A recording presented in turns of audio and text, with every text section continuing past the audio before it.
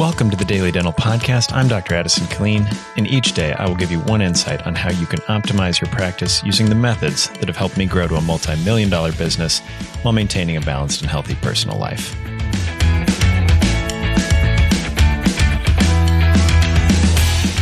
Good morning. Now, recently, the governor of Nebraska said that all remote work was ending for every single state employee, even the ones who previously, before COVID, had semi-remote jobs. Remember that Nebraska is 500 miles wide, 300 miles tall. Tons of people live in very remote areas.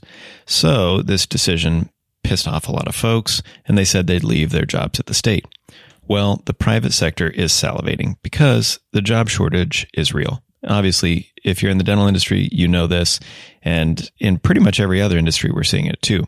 Unemployment generally in my area is supposedly at 2.2%, which according to the Bureau of Labor Statistics is below what is considered healthy for the economy. The BLS usually states that 4 to 5% unemployment is quote unquote full employment and is healthy for the economy. This level allows for, a healthy movement between workforce and jobs. Now, in dental, the offices that, Dr. Mark Costas and I talked to are seeing almost zero unemployment in dentistry. We just had a mastermind member who actually got their first hygienist after looking for 2 years. So congratulations to them. But how do we attack this problem? That's the question I come up with. So there's two things that we should do. Number one is focus on the core values. Usually the touchy-feely stuff doesn't work super well. But sometimes some appreciation, some leadership, and having a great workplace is invaluable.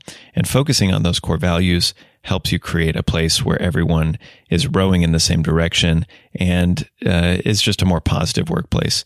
Now, having some small perks, usually not money, is also enough to help employees keep happy and motivated to follow those core values.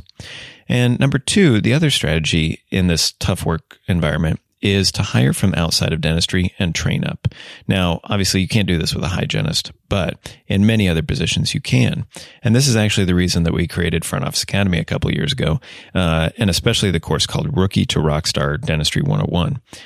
Some of the other courses will take you from 101 all the way through being an office manager.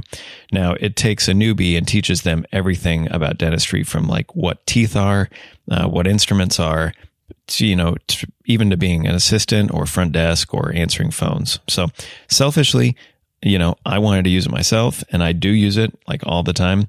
But it's been well received by the hundreds of users and thousands of team members on there as well. So if you want to check that out, go to frontofficeacademy.com. So number one, focus on core values. And number two, hire outside of dentistry. These two strategies are going to help reduce the turnover and attract the best talent in this ridiculous market. Now, remember that January is a large time for people to switch jobs and looking for new jobs. People don't leave their jobs often in December because they want their Christmas bonus. So maybe January is going to be a great time for you. So if you're thinking about that, then prepare now for a few weeks from now. I hope that's one thing to think about today. I hope you have a great day, and we'll talk to you soon.